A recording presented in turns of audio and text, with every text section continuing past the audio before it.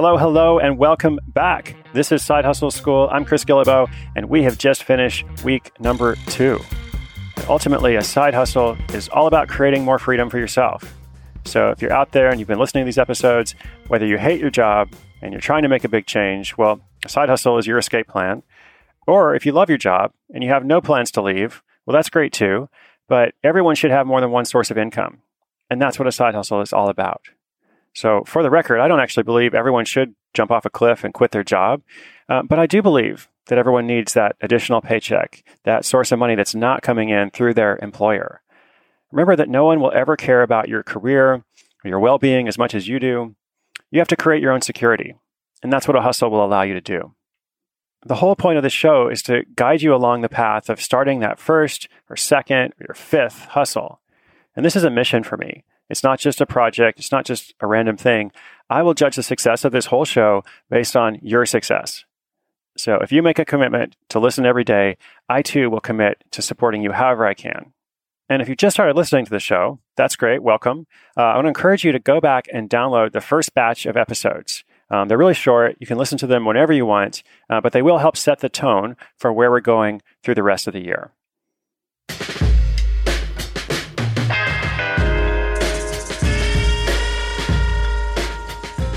So when we look back on this week, there's a few things that stand out. We began in episode 8 by looking at a guy named Tanner who set up a blog about cruises. So he and his wife went on a cruise vacation, and they had a lot of questions before they left that they couldn't find answers to. So when they came back, he figured, they're not the only ones who have these questions. And the cruise line has its own website, of course, but that's kind of propaganda for them. So he started a website, a blog, answering questions. And within a year, it's doing about $3,000 a month. Now, in fact, I went back and looked at my notes, and I think it may actually be up to $4,000 a month now, which is awesome because, $4,000 a month is approximately $1,000 more than $3,000 a month. So that's fantastic. But, I didn't actually go back and edit that episode because I want to make sure I'm always giving the conservative number. So if somebody's actually making more money, well, that's fantastic. But I give you real numbers, specific numbers on the show because, if somebody just says, oh, I have a hustle, it's making some money, that doesn't really help you. I want you to understand the specificity of how good a hustle can be. And there's a range of results and outcomes, of course, but all of them make a real difference in that person's life. So just remember, when you start your hustle, not everybody may understand. And it's important for you to kind of keep your eyes on the prize and say, this is why I'm doing it.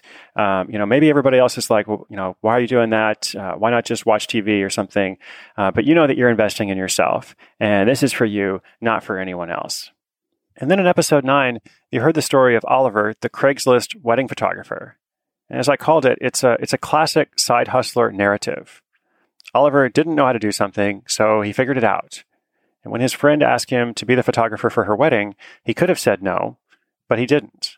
And he also could have kind of charged ahead, even though he hadn't done wedding photography before. But he didn't do that either. He found a third way to gain experience in an unusual fashion. And one thing I didn't mention before is that he's actually now done 100 weddings since that experiment. So when you think about skepticism, when you think about people who don't believe in your hustle, well, he's done more than $250,000 since starting his hustle. So, again, specificity, real numbers. We're not just talking about small amounts of money on the show. This is something that really can transform your life.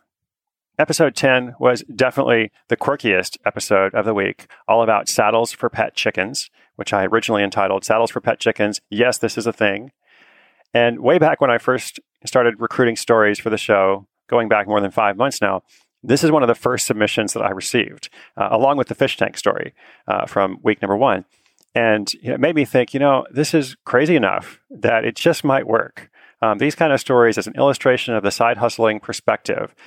People are either going to love it or hate it. And the point of these stories is to show that there are all kinds of ways to make money.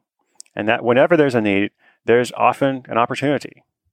So coming up, as I look at my schedule, there's a couple of other weird animal stories. There's a guy who drop ships live crickets to reptile owners. This is also not a joke. And remember, whenever there's a wacky story, remember, it's not just a story. It's a real hustle that makes real money for someone. And if you don't want to make vests for chickens or drop ship live crickets, well, that's okay because I don't want to either. But it shows you how you can learn about a lot of different hustles. And by the way, if you go to the website, sidehustleschool.com, you can actually submit a story there. If you know somebody who has a great side hustle that would love to be featured on the show at some point, you can send them there. Or if you're on your second, third, fifth, 10th hustle yourself, and you have a previous success story that might be great, we'd love to hear from you as well. Now, episode 11 was the ketogenic cookbook author who makes $1,000 the first day. This was the story of Amanda MacArthur, who started a project just kind of compiling her own recipes for this specialized diet and then sharing them with the world completely for free. And by her own account, the smartest thing she did for this project was, even before she had any idea of selling something, she installed an email capture form to the site. It was only when she realized months later that more than 3,000 people had joined the list that she thought, maybe I should, do something about this. Maybe I should write an ebook. And if she hadn't had the email list, none of this would have happened. Or if she did write the ebook, there wouldn't have been an audience of people out there ready to purchase. So one of the best things you can do when you're getting started is to start an email list. And also on that website, sidehustleschool.com, if you join the 5 Steps to Hustle, which is a free email course, I'll actually tell you exactly how to do that yourself. Episode 12 was a great story from Stephen, the web developer who created an app and that's now used by more than 40,000 people every single day. And as mentioned, this was the first story of the whole batch, more than 10 stories so far. It's the first one that requires detailed technical knowledge. And so the biggest takeaway from that story isn't, go and make an app, because most of us don't know how to do that very well. The biggest lesson is just the simple one that we'll reinforce over and over through the show, and it's start before you're ready. So Stephen wasn't ready at all when the time came to launch. His app had a lot of bugs. It didn't look very nice. It didn't even do everything that he wanted. But if he'd waited, as you heard in that episode, there's a very real chance that someone else would have come first to that particular idea, or he just wouldn't have had the momentum that came from being one of the very first apps in the iTunes store. And again, this side hustle is one that became very successful and eventually turned into a full-time job and definitely a full-time income for Stephen.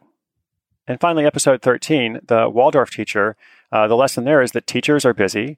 And even in a private school where they have the privilege of fewer students and more prep periods, it still takes a lot of work to plan effective lessons. And so as a Waldorf teacher herself, Meredith Floyd Preston understood this firsthand. So she had her skill, she had the obvious need, and then it was just a matter of transferring that skill to the people who were in need of it. So what makes a good hustle? This is a question we'll explore in the weekly recaps going forward. People get frustrated when they start their first hustle, they make something that sounds good to them, but then it doesn't really take off. And so they give up, they think they're not suited for the side hustle world, and there are lots of reasons why something doesn't take off. You'll learn them throughout the year.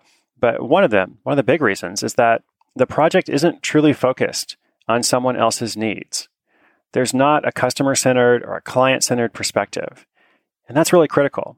You always have to think about what's in it for them. What's in it for that person on the other side, for the customer, for the client, for whoever the end user is.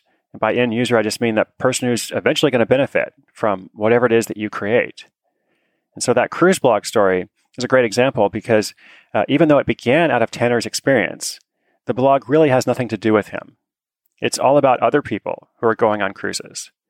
And so when he started, he made a list of questions he had, and that's a great way to get going. But then as the project grew, now to $3,000 or $4,000 or more a month, it grew because he started doing more active research and kind of went beyond his own experience and said, okay, there were some questions that I had, but there's probably a lot of other questions that other people have. What are those questions? How can I find out what those are? How can I research the answers and then compile them in an easy, accessible, informative way?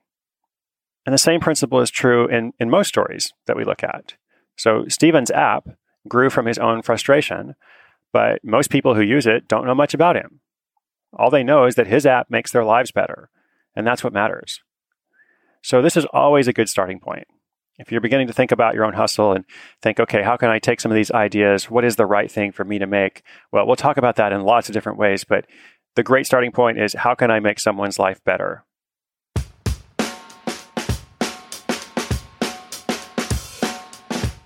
I hope you've been enjoying the show so far.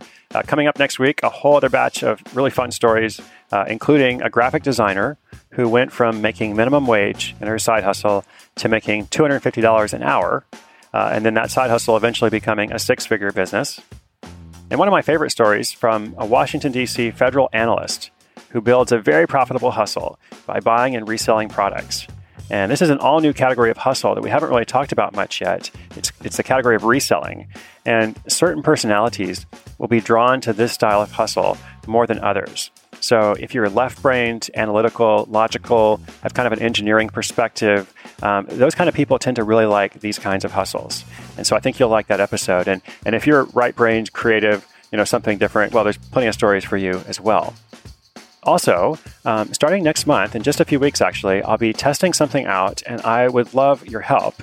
I have a vision to take Side Hustle School on the road and do intensive workshops where I teach you a specific method. And if you come to the workshop, you'll go away with everything you need to start your hustle within 30 days. So this isn't a new thing for me. Just like the show, I've been working on it for months behind the scenes, and it's just now going out to the world. Really excited to share it with you. So if you go to sidehustleschool.com/workshops, you'll see the first 4 cities that I'll be in for the workshop. And those cities are Vancouver, Canada, Seattle, Washington, Portland, Oregon, and Phoenix, Arizona. Maybe one more by the time this episode goes out. So first of all, if you're in one of those cities, would definitely love to see you. You can sign up, see how the whole process works there. And if you see that and you think, well, that's great, but I'm nowhere near any of those cities, well, that's where I need your help. And on that same page where you can sign up for the existing workshops, you can put in your request for me to come to your city. You don't have to make any kind of commitment. You just write your city name, and I'll decide where I go next, almost entirely on this feedback. Because once again, this show is for you. This new workshop series will be for you. And I want to know exactly what you need so that we can make sure we get your hustle up and running. If you're enjoying the show, I'd be really grateful if you'd go and just leave a quick rating in iTunes. That'll help other people discover the show.